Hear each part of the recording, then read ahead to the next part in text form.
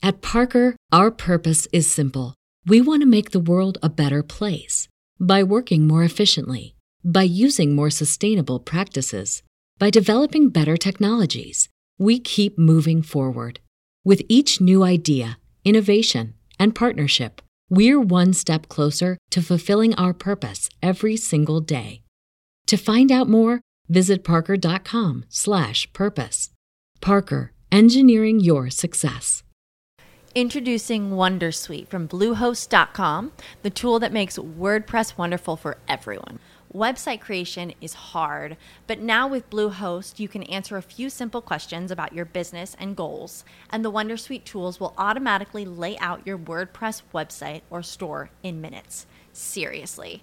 From there, you can customize your design, pick your brand colors, and add blocks. No custom theme or coding required. You'll get content suggestions that you can keep or revise, and with Yoast SEO built in, we automatically help you get found in search engines.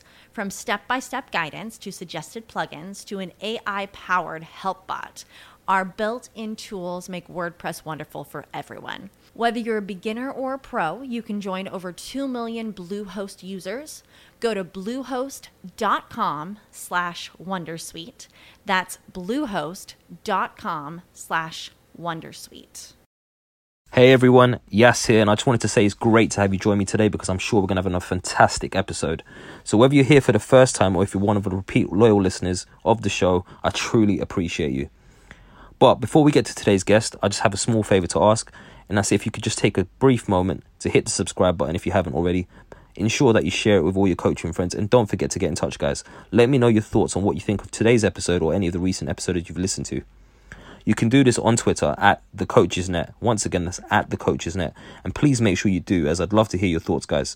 Anyway, one final announcement, guys, before we get to today's show, is that I'm delighted to announce that in partnership with Middlesex University, the Amateur Football Alliance, Middlesex and London FA, respectively, that the Coaches Network will be hosting its first live event on Friday, the 1st of April, where I'll be joined by the legendary ex-Academy Director of West Ham United, Tony Carr.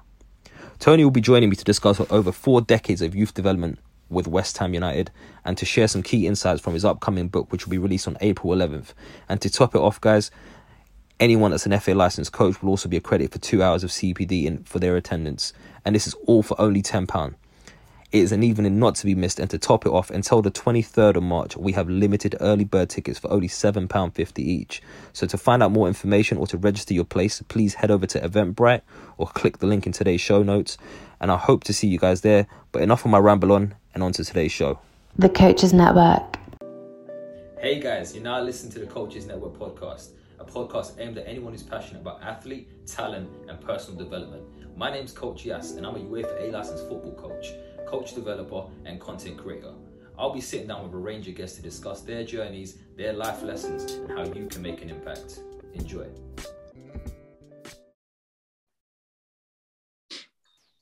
Right, guys, welcome back to the Coaches Network. My name's Coach Yas, and I've got a very special guest for me today. My guest today is Nick Winkelman. Morning, Nick. How are you? Yes, I'm doing very well. How about yourself? Very well, thank you. And I'm really looking forward to this conversation today, Nick. Nick, just before we get into the heart of it, maybe just share a bit of an insight around who you are, what you do, and then we can kind of just tail it off from there. For sure. So, okay. I feel like the problem is, these intros keep getting longer and longer. So I'm going to try to keep this one fairly short so we can focus on the good stuff. So background, I've been a strength coach now for close to 20 years. My first job at 15 was in a gym. So I've always been a gym junkie. I've always had a passion about physical performance, human performance. So my journey is taking me through a number of different sports, a number of different contexts, now a number of different countries. But the core focus for me is on movement skill development. That's kind of been, if you would, the crucible or the canvas on which my career has been based. So it started out in the United States, working with NFL athletes, preparing to go to the NFL via the NFL Combine. And so all their speed, all their agility, their 40-yard time, all that was under my care at a place called Exos, formerly Athletes Performance. And so I ran that program, that division, for 7 of my 10 years there.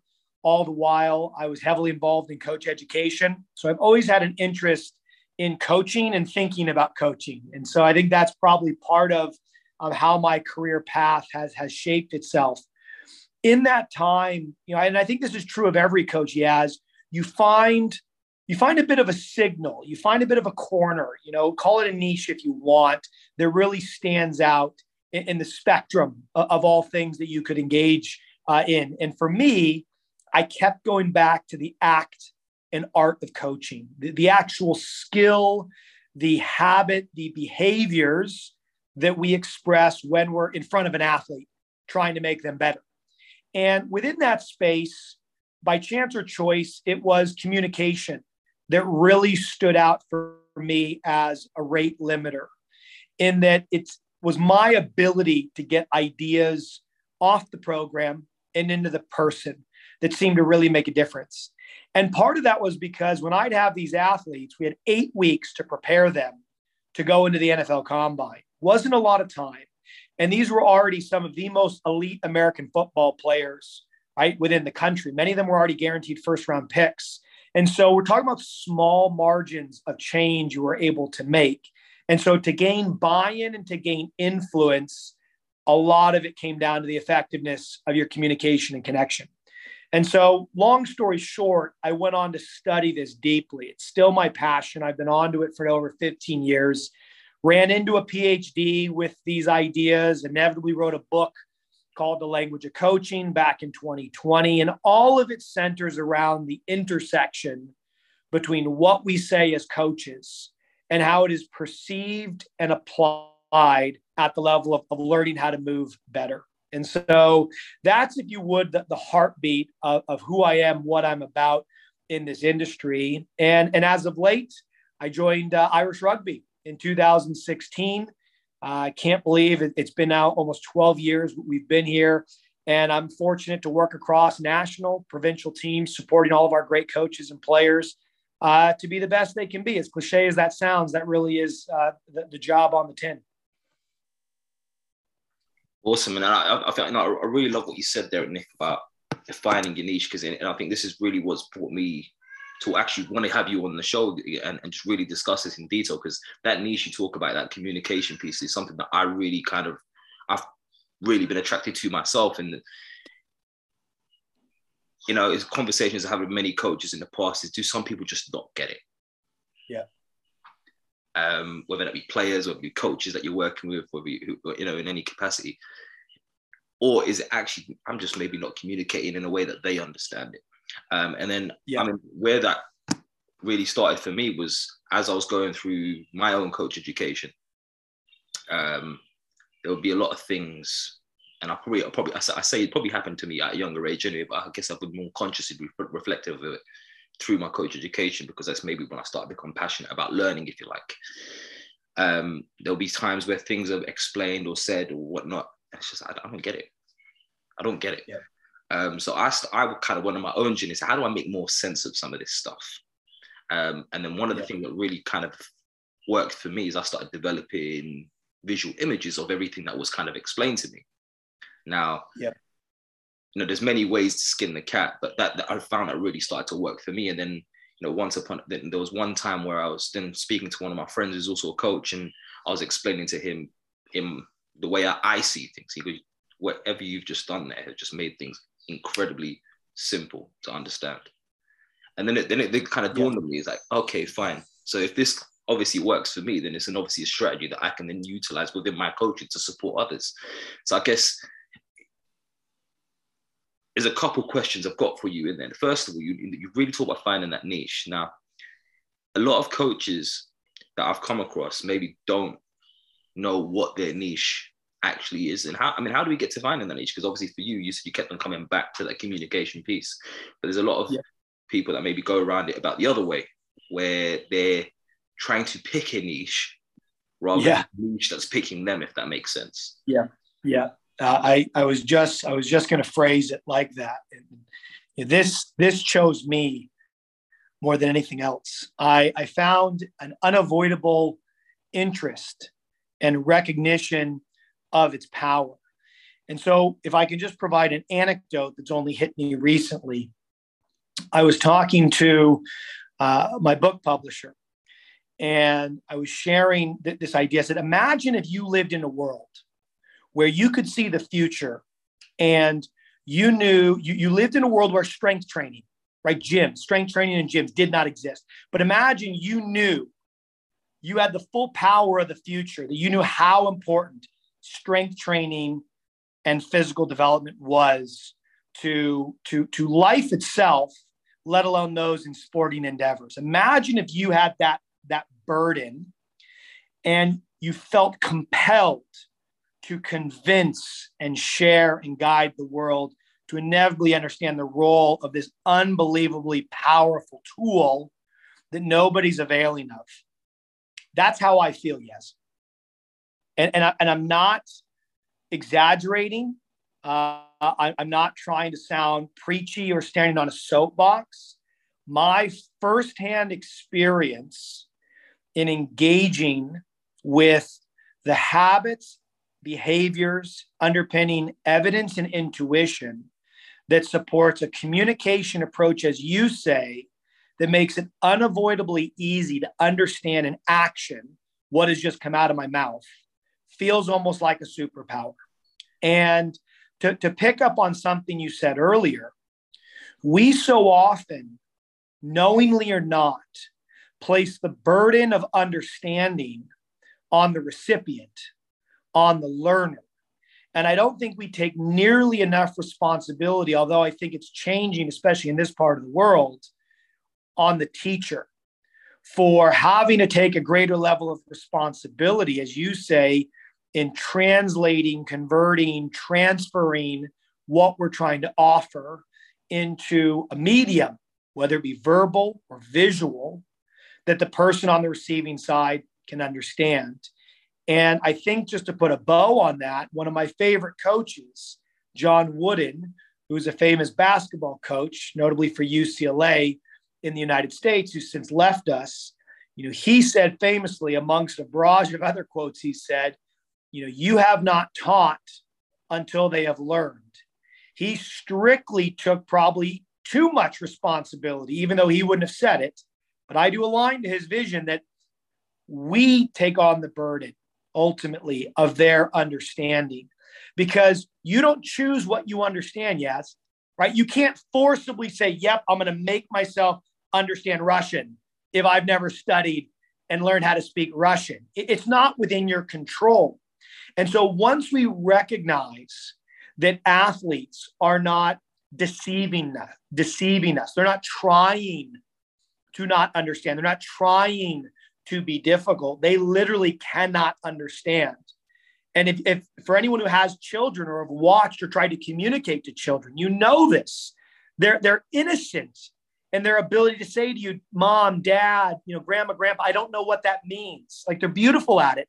Whereas adults, we might have the same thoughts. We just don't verbalize them out of fear of coming across as rude. And so ultimately, once we name all this, we recognize it, and we dive into this intersection of communication and understanding, we find that there's some beautiful tools at our disposal if we only allow ourselves to study and embrace them. And I think you're spot on. And there's a couple of things that really jump out to me there. And it's, people say, talk about learning styles as an example. Yeah. Right. They say, you've got a dominant learning style. My approach has always been, well, not always been, but especially more recently in the last few years in particular, just give it to them anyway. Just give it to them. You don't know who's going to pick up what and in what way. Yeah. So, one of the, over the last 3 or 4 years in particular, I've been working a lot in the coach education space and help and supporting the development of the coaches. And one of the things that really has stood out for me personally is coaches maybe not leading with some sort of visual demonstration at the start of any session or any new concept, any new practice that they're trying to implement within the group or the individual they're working with.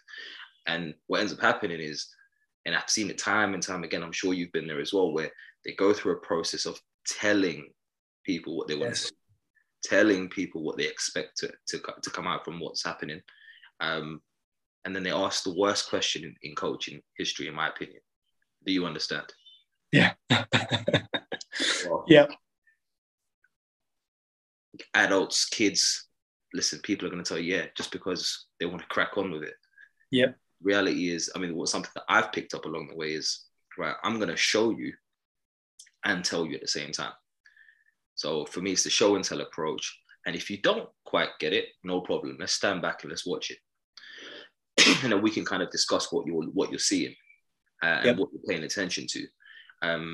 Because if you just go with the telling aspect of it, more often than not, I notice that coaches end up having to show it anyway. Yeah. So save yourself that time. Just show it to them. And if they're still not quite sure, then we can tell them more if we need be. Now, the piece on top of that is actually the type of questions. And the reason one of the real things I'm really interested in to kind of having this conversation with you is that I know a lot around your work is around how you do communicate and the types of maybe potential questions you ask and the way in which you phrase things. Yes. To understand, or the athletes to understand. And I think for me that, like you said, it's that powerful tool. You've got that burden and you've got this powerful tool that works. Now, getting that message to other people to understand is not always as simple as that. No. There's other people that are going to be like, well, no, I've been doing it this way for years. Okay, cool, you be doing it your way, but this is a way that I know works. I can't tell you why it works, but I know it works. Yeah. Through experience. So, and quite often what people will then see is, well, the information actually is the information is the same information you've got. I'm just packaging it in a way where it's just simple and easy for this person that I'm talking to in this moment to understand. And I'll give you an example. I'm working with a player at the moment.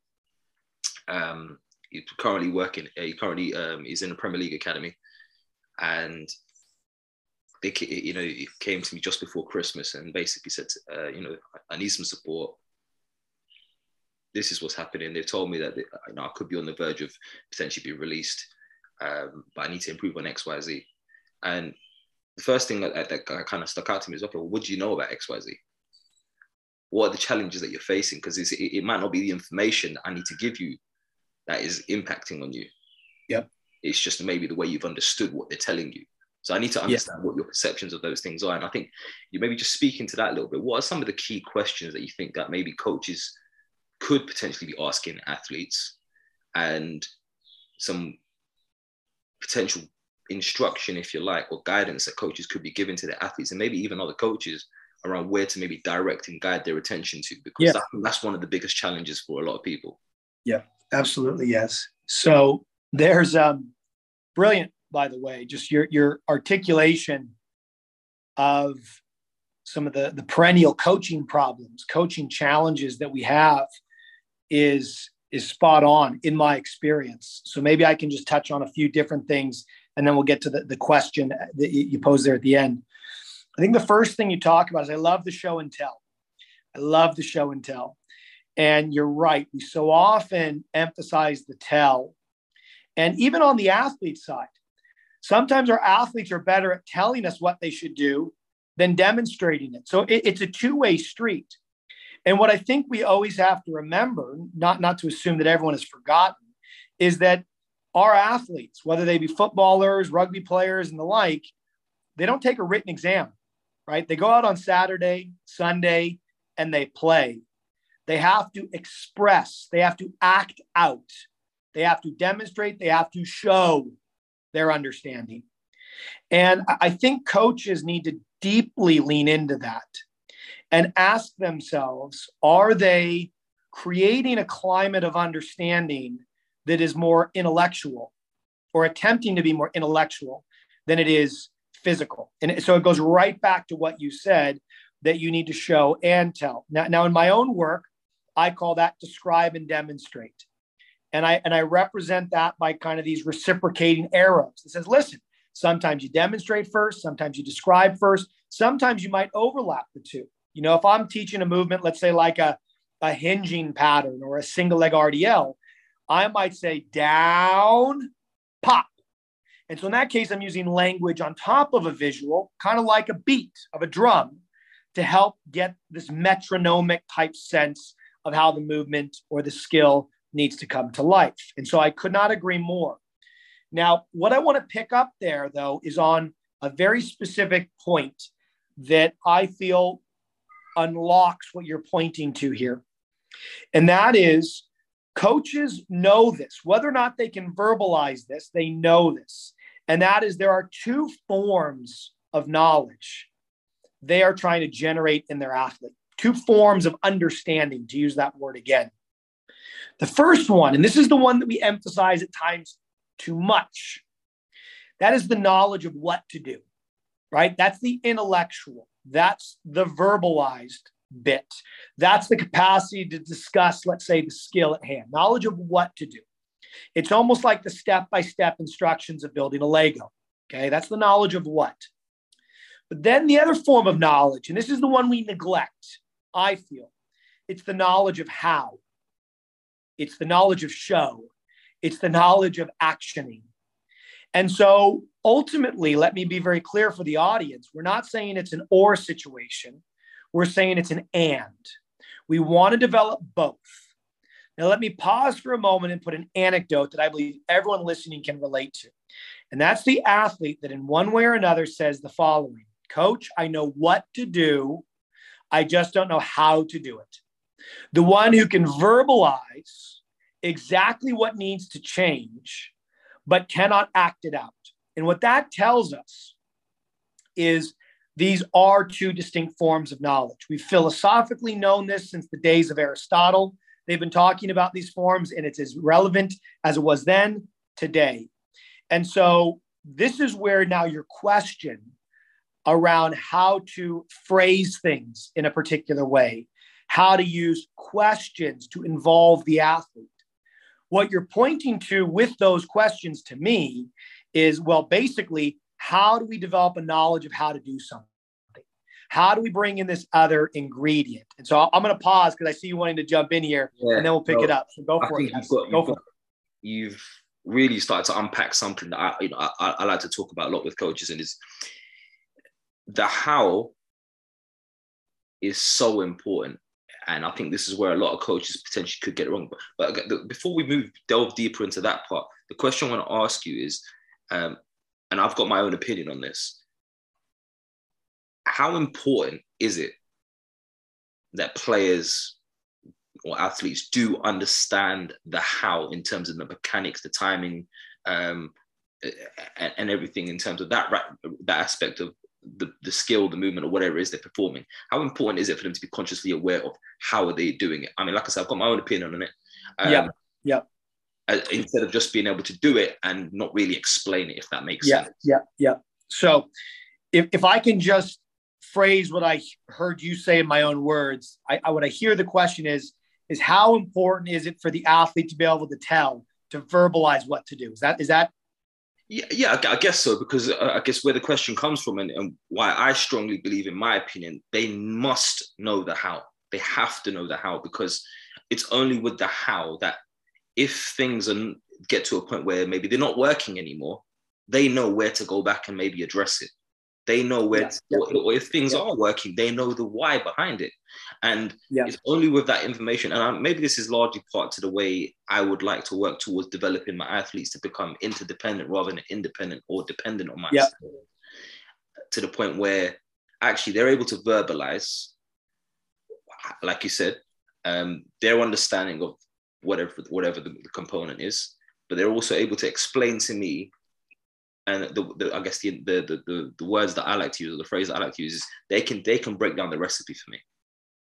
They can break down the recipe for me. So we know straight away, actually, these pancakes were off because we didn't add the egg before the flour. And they can address that. Now, it's not to say that recipe that they've got is the one and only recipe that works, but they have a recipe that works for them, and they are aware of what that recipe looks like, if that makes sense. Exactly. So I think I'm in principled agreement with what you're saying here. It all comes down to how it comes to life in real life, in action. Sure. And so for me, it's important that an athlete intellectually understands, and we're overlapping terms here. It's important for them to know what to do. And when I think I'm using the word what, possibly, how you're using the word how, and that what to do is, hey, I need to be in this body position, or this needs to happen before that, or in this situation, This is where I need to go. This is how I need to act. This is kind of what we refer to as the knowledge of what to do to talk about the movement. Yeah. And we might globally call that their ability to verbalize it or tell. Then we have the other piece is their ability to shut their mouth and just do it, to demonstrate to you their capacity to bring it to life. Now, the question I'm hearing is how important is the former on the latter? How important is their knowledge of what to do, the ingredients, the recipe? I'm hearing you loud and clear, to then actually being a chef, right? Because you got to be able to go to the shop and get the right ingredients. That's the knowledge of what. But then you got to get in the kitchen and get it done, act it out. That's the knowledge of how. So I see you nodding here. So we're jiving on this. Yeah. Here's what I would say. They're ultimately tested in their ability to demonstrate action, not in their ability to verbalize it. And so my statement, one sentence to answer your question is the knowledge of what, their knowledge of the ingredients is only as important in its ability to get them to express the how and their ability to put it together and act it out. And so you and I both know coaches are guilty of providing more information. That's like saying, hey, here's the 5 ingredients you need to make pancakes, but then here's the macronutrients, the micronutrients, and here's the cellular makeup of those, right? Sometimes coaches, they overload the athlete. They give them more information, more what than is needed to bring about and express the how. Sure. And so it goes back to principally, I agree with you, but I believe too often coaches double down on the what because they don't know how to communicate in a way that brings nuance to all those ingredients coming together. And that's where my work, I think, if I can be so bold, shines a light on. Yeah. It's trying to bring everything into the oneness again, rather than just the parts. So, okay, so I think we're on the same track with that then. I guess Love it. If I explain to you maybe how I would potentially do it and you give me your thoughts on it. So using the words that you've used, you've got the what, and in your case, the what is essentially talking about the ingredients and Yep. Typically, I would say the what is the task. Yes. Or the component, rather than the process, if you like. Bingo. So, let's go with the words that you've used and I'll say it right. Here's the task. This is the outcome we're looking for. The what is the process that you've just discussed, and the how is, it's part of that too, really. Now, what I tend to do is I will outline the task. I'll set the task, but then I will challenge, and this guy probably links back into one of my previous questions, is I'll challenge the athlete or the athletes in this case to be more consciously aware of what they're actually focusing on as they're performing the task and what you believe to be the prioritized variables in this moment, if that makes sense. Yes. So that, what are your thoughts on that firstly? And then the second piece, actually, let's just start with that. Yeah. And so let's do this. I'm going to give an example from my world, because I'm not a football coach, you are. And then how about you mirror that with an example from football that I'm sure your audience can resonate with. So I'll use one that I think everyone can still resonate with, and that is running, okay, sprinting. Soccer players, footballers have to do it all the time. So here's how I would go about blending the what and the how. Now, for those interested, I wrap all this up into what I call a coaching communication loop that has the following steps: describe, demonstrate in whatever order you'd like, cue it, they do it, and then we debrief it, right? And these are kind of the 5 reciprocating steps that outline the communication strategies in the right order, right, to get the most out of understanding and action, okay? So let's say I'm working with a football player, American or soccer player, whichever you'd like, and we're working on their sprinting. And we recognize that they have one of those temper tantrum running techniques where they take 20 steps in the space that they only probably needed to take 10. So they're quick, but they're not powerful. Hopefully everyone's starting to get that rapid type visual in their mind. And so basically, in a technical sense, what I need them to do better is push for longer, which means we need to see a longer line from head to heel, which means to go into the ingredients, I need better hip, knee, and ankle extension. Okay. Now, if you just tell an athlete that, it's great. It starts to put a picture. But hey, I need better hip, knee, and ankle extension, right? I'm giving them all these ingredients, right? It's like trying to hold the oranges, the apples, the bananas, right? The kumquat, all when you're shopping. You're trying to hold too many things, and it gets into a bottleneck. And inevitably, what many athletes do is they just drop all that overload. So I have to then give them something. I have to give them an idea. And I like what you said, Yaz, a single focus on the priority that they can actively consider and think about during the movement that helps them move better, unavoidably so. So initially, I say, hey, Yaz, we need to get better hip, knee, and ankle extension. Okay, this is what that looks like. I either demonstrate or I give you a video. What do you think? I might say any questions there. No, coach, I'm looking to get faster. Awesome. ... Now here's the cue. Described and demonstrated. We had a bit of a dialogue. There's another D for you. The cue is basically all my work is about the cue. It's about the moment before the movement. It's the last thing you say or that you guide them to saying for themselves before they move. And so there's like that ... that pause, that exhale.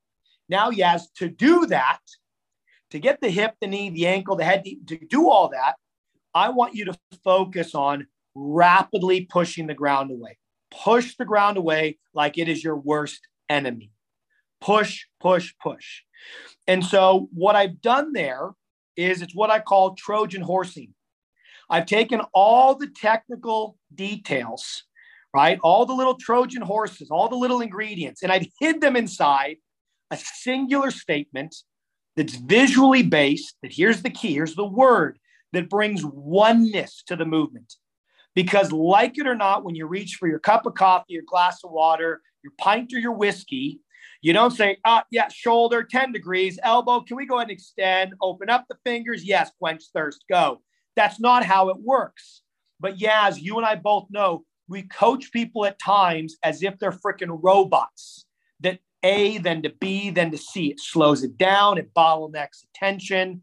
And ultimately, great athletes who are, if I can use a brave word, it's exaggerated, a victim of bad coaching, are often who become successful are good despite the coach, not because the coach. And so for me, to put a bow on this, describe and demonstrate lays down the what to do. The cue encapsulates it, in a oneness, in a visual, a singular idea that is the pair of glasses with which they look and peer at, through, and express and feel the movement differently. And that's where understanding comes through. So I'll pause. Yeah. That's my knowledge of what, knowledge of how in action. No, and I think that's brilliant. And you kind of just teed me up. So first of all, let's just start with an example that potentially football coach can potentially relate to. So I love what you said there in terms of it being a statement of oneness with a visual representation. And I think that's something that I've really kind of picked up for myself over recent years. Like I said, initially started off with me just trying to develop an understanding of things for myself. And then potentially now relaying that onto other coaches and athletes to see how the information then translates to them. And one of the key things I like to use imagery. Yep. And that's it. You just think about the image and nothing else matters, because the image, if you visualize the image correctly, it just makes sense. At least it does for me anyway. So if I just give an example of, we've got two players, one person shutting down the other player. Now, if I'm talking about the concept of balance as an example, I might use the visualization of a spirit level. The spirit level, I asked the athlete, can you just describe to me what you know a spirit level to be? What is it? Yes. Just so that I can understand where their perception is and make sure we're on the right track, just to see whether the image that I'm giving them is appropriate for them.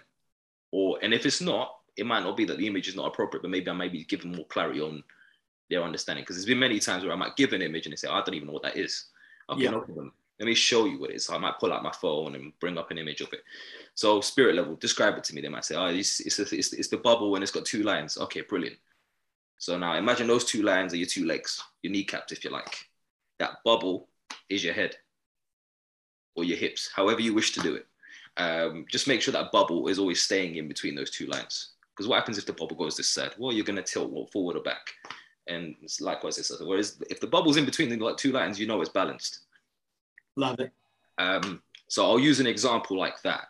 So when you're going to go shut that player down, just make sure your bubble's in between the 2 lines at all times so that you're not over compensating or you're not under compensating in any way. Right.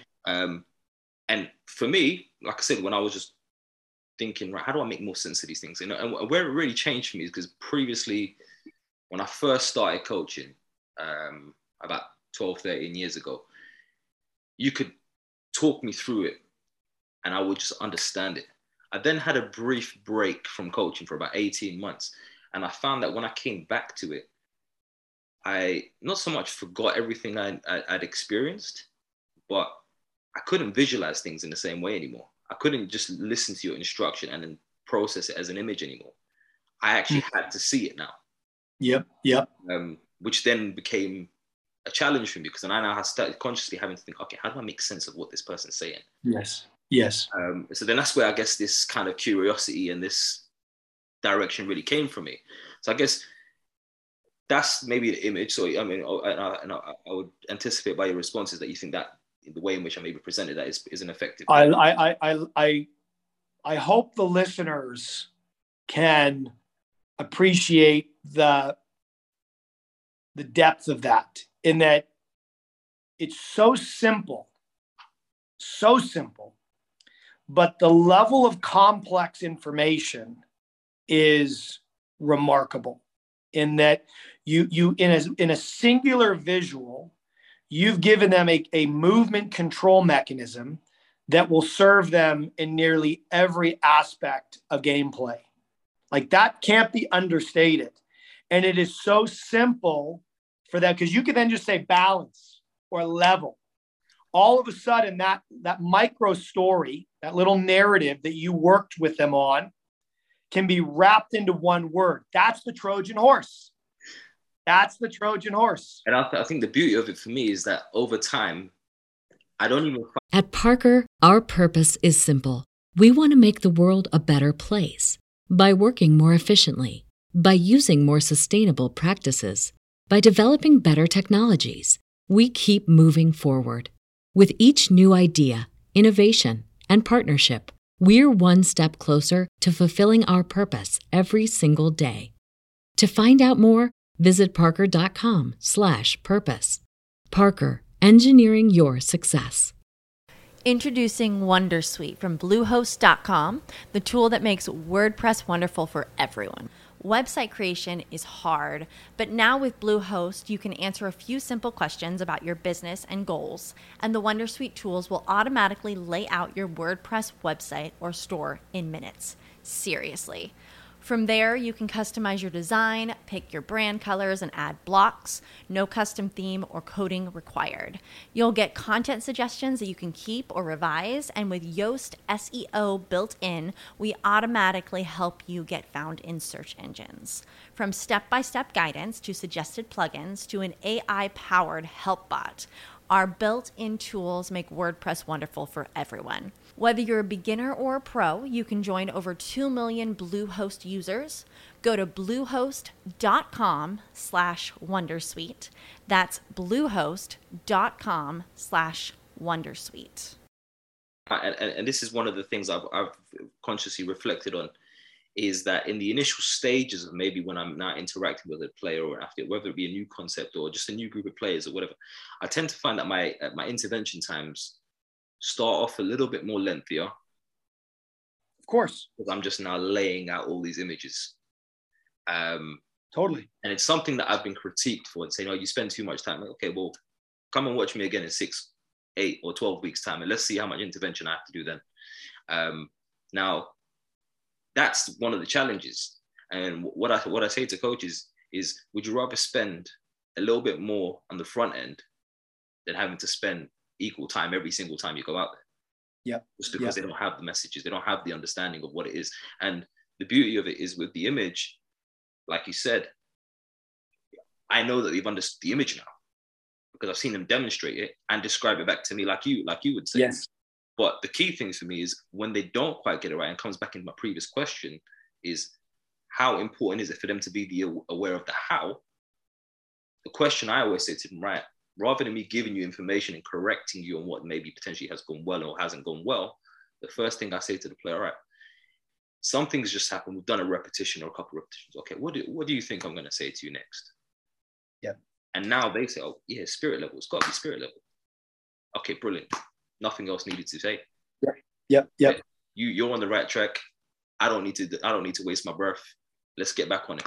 You know what needs to be changed. And I think that comes back to that. Now, one of the other things that you really, that you mentioned, I'm not sure if anyone picked up on it, and it's something I've always, or more recently, asked myself is, what I asked the players to think about.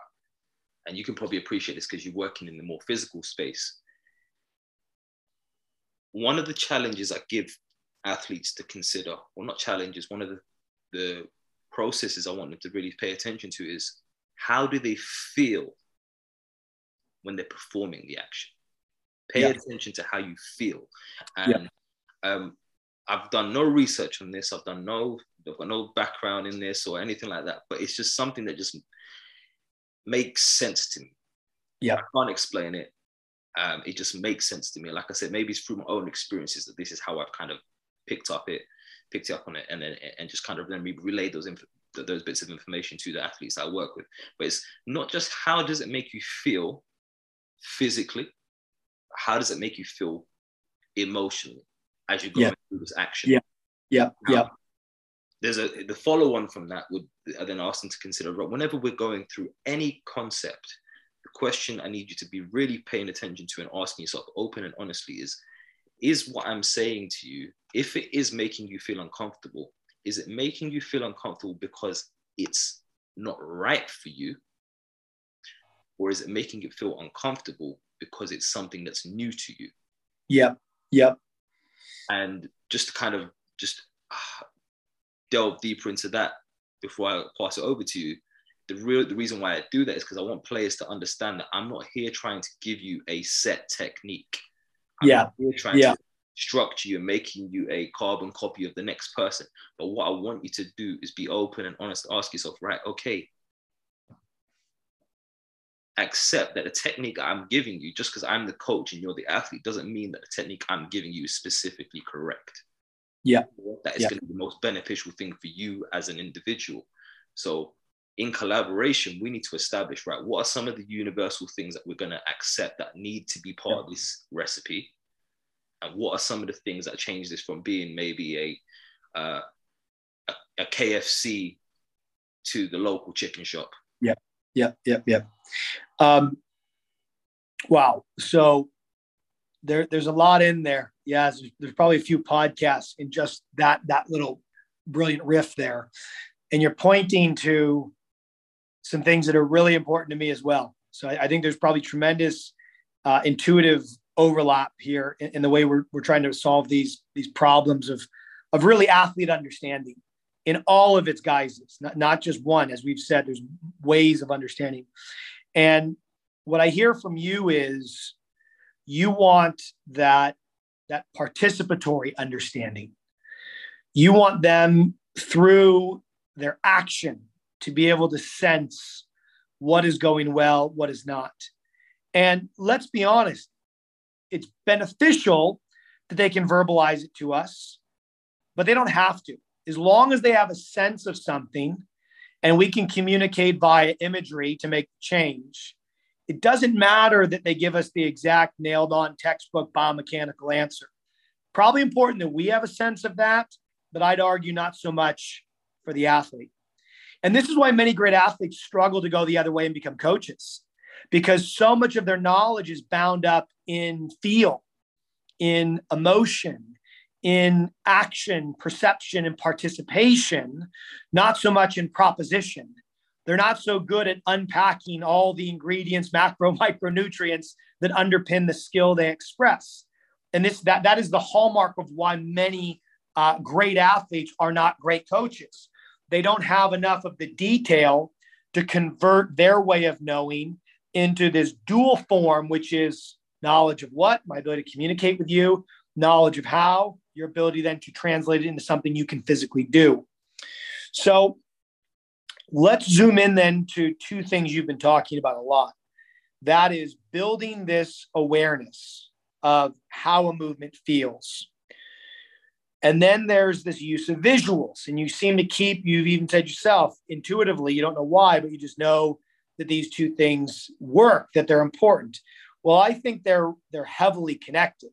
They share neural real estate within the brain and the motor system at large.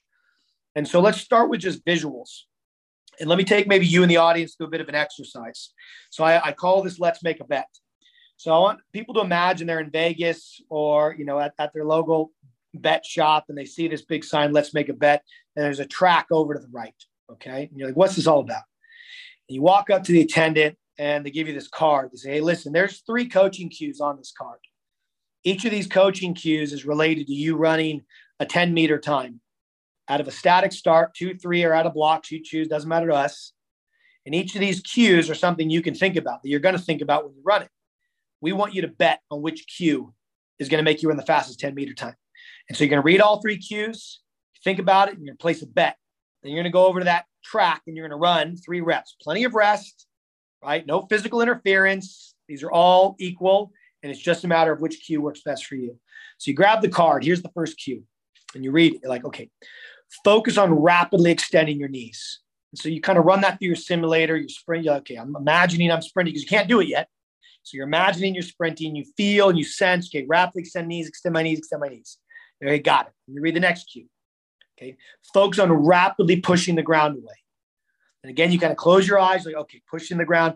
You're comparing now A and B. You're like, okay, extend the knees, push the ground, which is going to let me run the fastest time. I need that money. Okay, you got it. You already know. Like, okay, there's one more, so I'm not going to make my bet yet. You read it. You're like, okay, I want you to imagine we put a rattlesnake right behind your back foot. It's about to bite. Beat the bite. Beat the bite. So you close your eyes. You sense the rattlesnake. You hear the freaking rattle, right? You see the fangs, even though you can't see them, and you feel the energy of beating the bite with every step. So yes, for you, which cue are you betting on?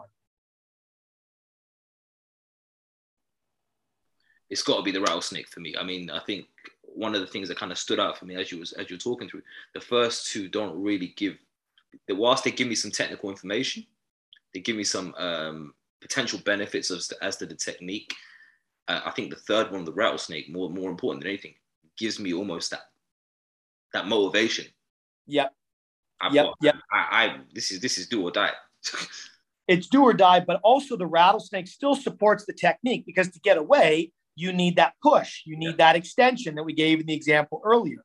So hiding inside of the beat the bite analogy is still the knees extending, is still the pushing of the ground. But here's what I'd argue. You said it there. It gave you a visual. You had a sense of it before you had to think about it. You felt what it was meant to do before you had to explain it to me. And so for me, what we're doing is when we give an analogy, that's what these are. Analogy is a visual. It's a story. And what I'm going to argue is it's a feeling first way of communicating. Sure. And that you feel what the words mean rather than having to intellectually think about them like you're solving a math problem. Sure. Jump in there. Sorry, just to pause you there, Nick. I think one of the things that really does it, and if I think back in terms of the visuals that I try to use, it also doesn't necessarily box in one working. It just says, right, here's the parameters. Flexible. In it. Absolutely. And so what we're sensing here is, okay, we want to get the athlete to feel the change and to know when that feeling is right so that they can repeat it. It does us no good if they can tell, goes back to the beginning, it does us no good if they can tell without the show. It's show and tell. But really in our sports, it really is just show. Tell is great, but it is about the show. And so if I can communicate in the same common currency, the feeling, and use words that translate into feeling, now I'm speaking directly to your motor system. I'm speaking directly to and through your movement. And now, rather than saying, do you understand? I say, how does that cue make you feel? Such a pivot from the intellectual biased way of communicating that is almost about logic and rational discourse and explanation. But people have to remember is language is not a proxy for reality. Language is not a proxy for experience. It is a crude measure at that. It's crumbs. Language is clues. It just gives us enough so that we can then start to understand each other. But without experience, without feeling, without applying things, far more difficult. This is why many people, when they have a writer's block, they have to move. They go on a walk. They have to get out. They have to get in nature. They are inspired by action because experience is the complete essence of humanity. Language is only a very small snippet of how we can point you towards that. But analogy seems to be something that gets as close as we can to reality via language because it leverages images that are imbued with experiential reference and the emotions that come along with them. I totally agree with you. And I guess the question that kind of just pops up for me now, and it's something I've had a discussion with coaches before. If I reflect back again on my own coaching style, it might be a little bit slow. And I might, let's just say for argument's sake, in a 30-minute session, it's probably not even anywhere near this, or let's just say I get 100 repetitions of an action. And the coach next to me is doing the same 30 minutes, but they're getting 200 repetitions of action. My thought is always, well, I'd rather have the 100 repetitions that are being done with ultimate focus, ultimate, attention to detail, and maybe not absolute, but as close to absolute clarity for the athlete as possible around the action, the task, and the understanding. Because there's no point in me doing an extra 100 reps if they have none of that. Yep. So I have an analogy that expresses that. I always, when I present, I used to do this. I'd have to say, okay, how many of you in the audience have been on over 50 flights? Hands go up. Okay. Keep them up if you've been on over 100. Hands go down. Okay. Keep them up if you've been over 500. More hands go down. Okay, keep them up if you think you've been on 1,000 flights. And there's usually like a handful left. Say, okay. They pick someone. Yes. Stand up. Say, yes. You've been on over 1,000 flights. That's a lot of repetitions of flying. Okay. Can you go ahead and recite the safety briefing verbatim for us? And the crowd gets a laugh.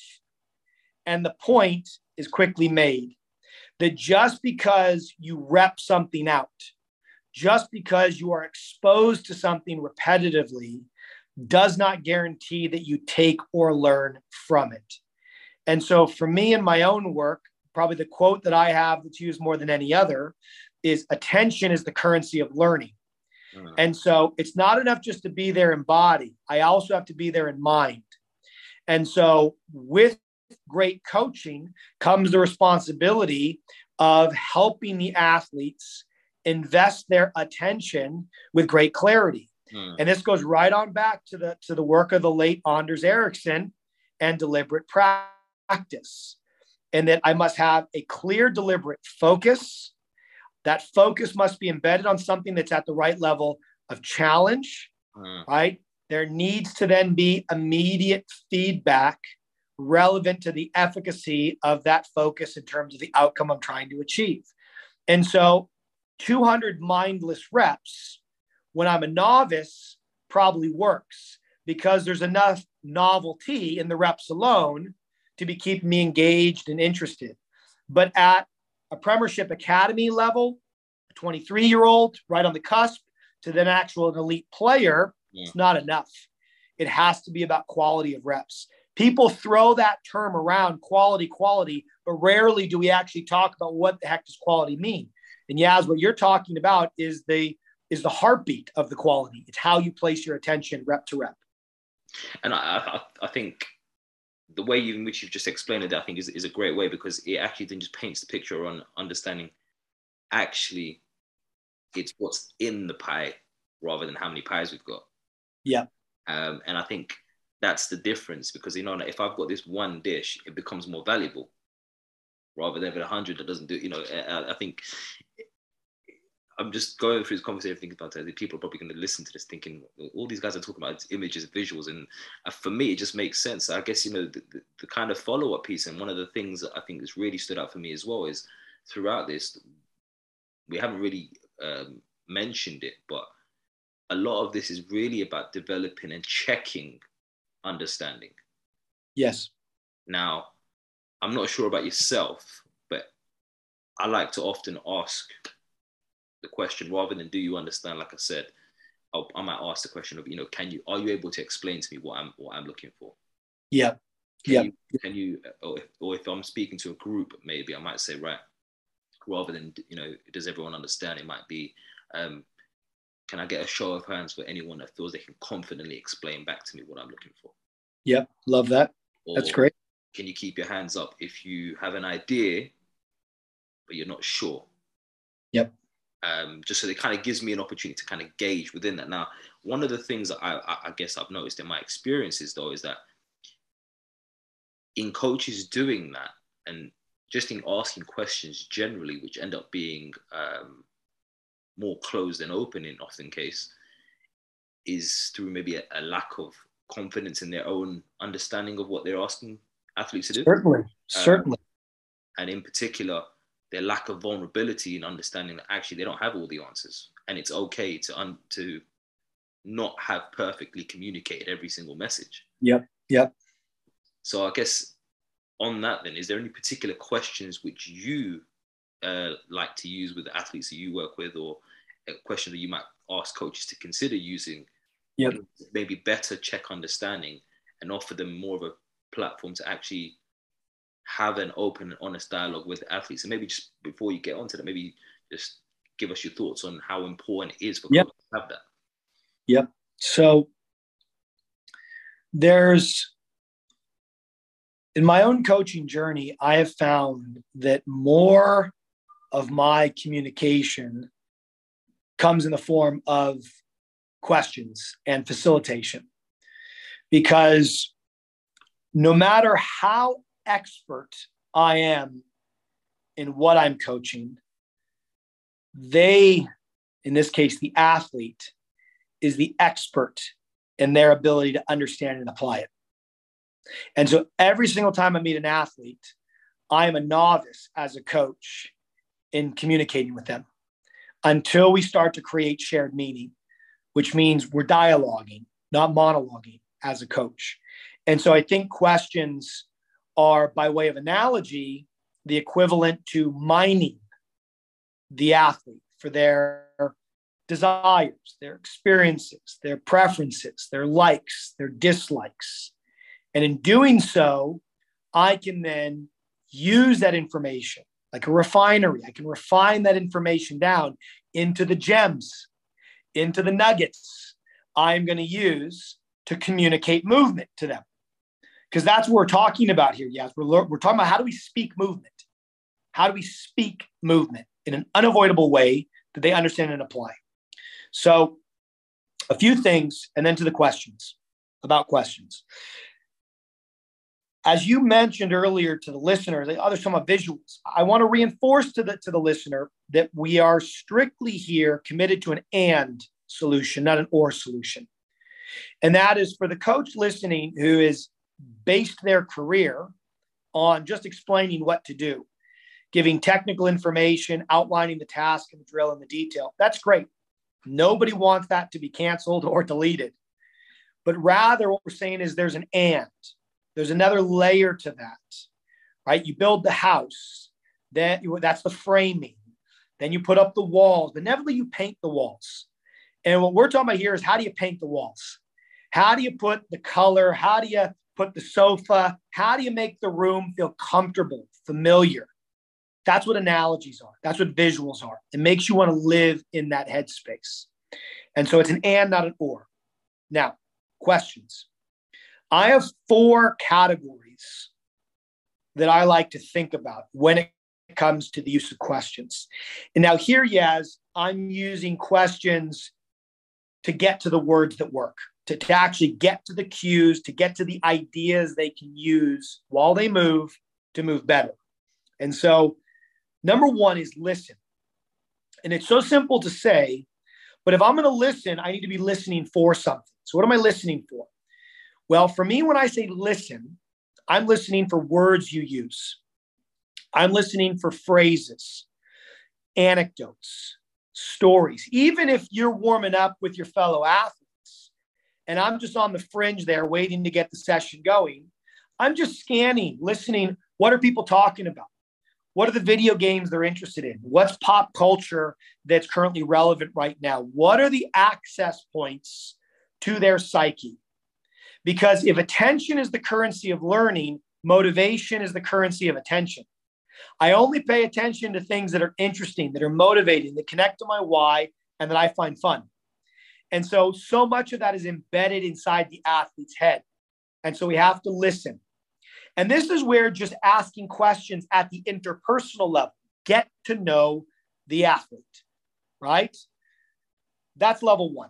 Once I'm used to doing that, level 2 is mirroring. Okay. And actually you and I have done a good job of this. And so let's say I give you a cue, Yaz. I say, okay, hey, on your sprinting, I need you to focus on pushing the ground away. I might say to you, I might ask you one of the following questions. What does that mean to you? Or, hey, put that into your own words. Or how does that cue make you feel? So those are 3 different ways of asking the same kind of question. Now, what do I mean by mirroring? Well, I'm going to listen to what you say. And if I said, focus on pushing the ground away, and you say to me, you want me just to be explosive off the ground, I'm going to mirror your words. I'm going to say, exactly, Yaz. I want you to be explosive off the ground. I'm not going to force feed you with push the ground away anymore. I'm taking your verb and your verbiage, your verb, action word, and your verbiage, and I'm going to mirror it back. And I use mirroring not only in that specific example, but also if I just hear the way you're talking about what we're doing to each other, I'm going to start using their words, not mine. Okay, so that's mirror. So we've listened. That's all the time we're listening, getting to know the athlete. Then we start to mirror. We mirror generally, but then we mirror specifically by posing that question related to our cue, related to our comment. Level 3 then is choice. Okay, once the athlete has enough experience, they've built up enough knowledge of what, to use your phraseology from earlier, then I want to start to involve them more. And so I might say, hey, on this next drill, even if I have 10 people, we've got 3 different ways to think about this. Okay, let's say it's your balance example. We can be our what did you call it? You have a different name for it here. A spirit, what? The spirit level? The spirit okay? level. So I say, okay, option number 1 is to think of yourself like a spirit level. Head is the bubble, feet are the lines, right? Keep the bubble in between. Or option 2 is work in a hallway. Yeah, work in a hallway. Your feet are the walls, right? Your head is you walking down the hallway. Keep yourself in the hallway. And the third one might be cliff, okay? Your left and right foot are a cliff's edge. Your head represents you. Stay between the cliff's edge. So right there, I just riffed on your analogy. I've never thought about that analogy because I don't teach football and that skill. But there you go. There's 3 analogies. Pick the one you want. I might say, Yaz, which one do you want? You're like spirit level. You know, Johnny, which one do you want? Now I'm staying off the cliff, right? Susie, which one do you love? I'm staying in the hallway. It's 3 ways. It's like moving into a house. I want to paint the walls green. You want to paint them blue. It doesn't matter. It's the same freaking walls, same meaning. Let them choose the words that work for them. And so that's what I call choice. And then the final one is create. And this is what you're pointing to, I think. If you say, listen, for us to be balanced, we want to keep our head and shoulders inside our stance, inside our feet at all times. And I might say to you, I want you to take a minute here chat with your fellow player, come up with one or two ideas that you think will help you do that better. And then we do a quick little share, right? So that's like the ultimate level of questioning, where you give them the keys to the car, the keys to the kingdom, because you know they've earned the right. So we listen all the time. We mirror all the time. We use strategic choice to involve them, and we let them create to involve them. So those are my go-to 4 strategies that I use to communicate how I use questions in pursuit of getting to the words that work. And I think, one of my questions was going to be how do we now package this up for coaches to kind of take away and work with? And I think you've just done it there brilliantly. And I think one of the key things for me to really kind of maybe touch base on there is step 1, step 2 has to happen. I think the power of that is that you cut through a lot of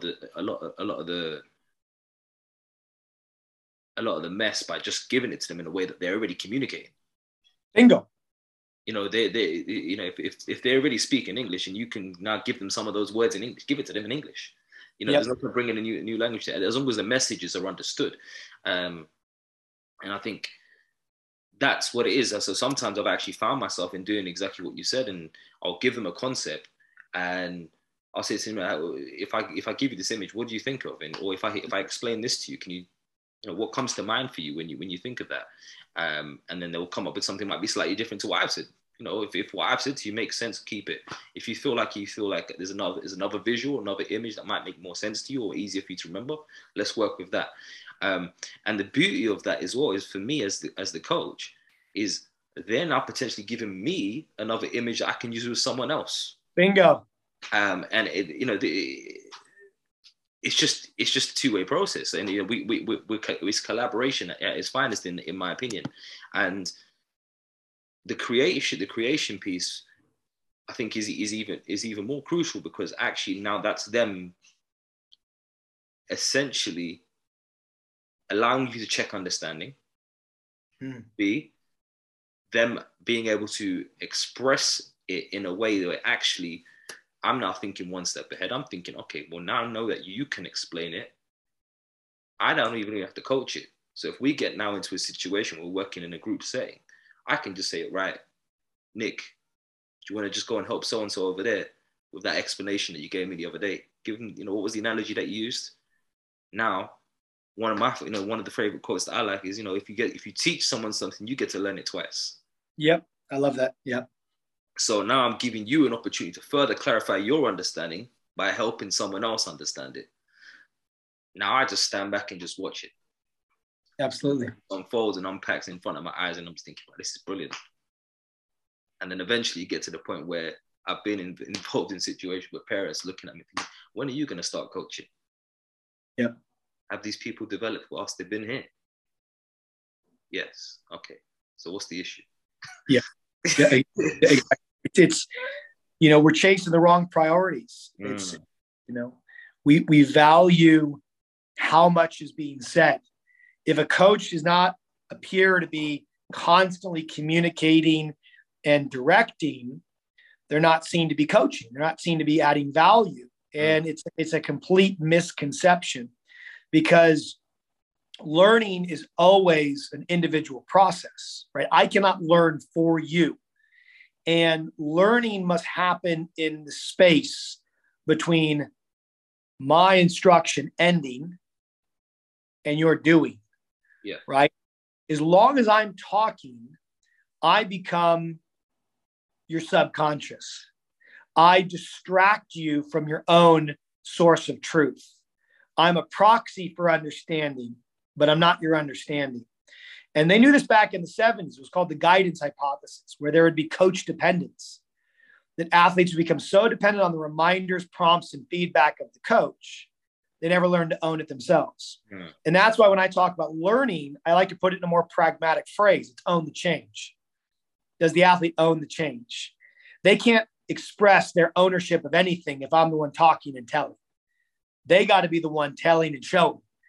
And so I'm with you 100%, but it's our responsibility as individuals that are thinking about this in an evolved, progressive manner, not to give ourselves too much credit, to explain it to others that have not come on to these ideas. I have athletes that at times would expect more talking and instructing. Parents, as you say, other coaches, in my case, sport coaches possibly. Yeah.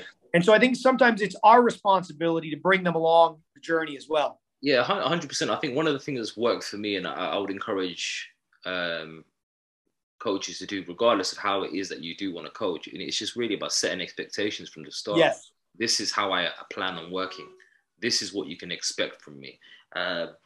And it might be different to what you've experienced in the past, but just work with me. Yep. Work with me. And if it doesn't work, we'll explore that. But let's. And the thing that I've understood that it's done for me is by having that approach, it somewhat allows the recipient of the message to feel that actually we're on this journey together.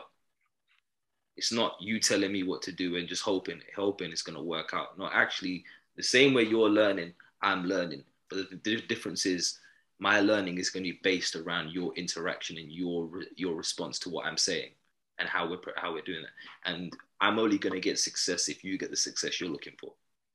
Yeah, so absolutely. On this journey, understand that it might look one way today, it might look another way in 2 weeks' time.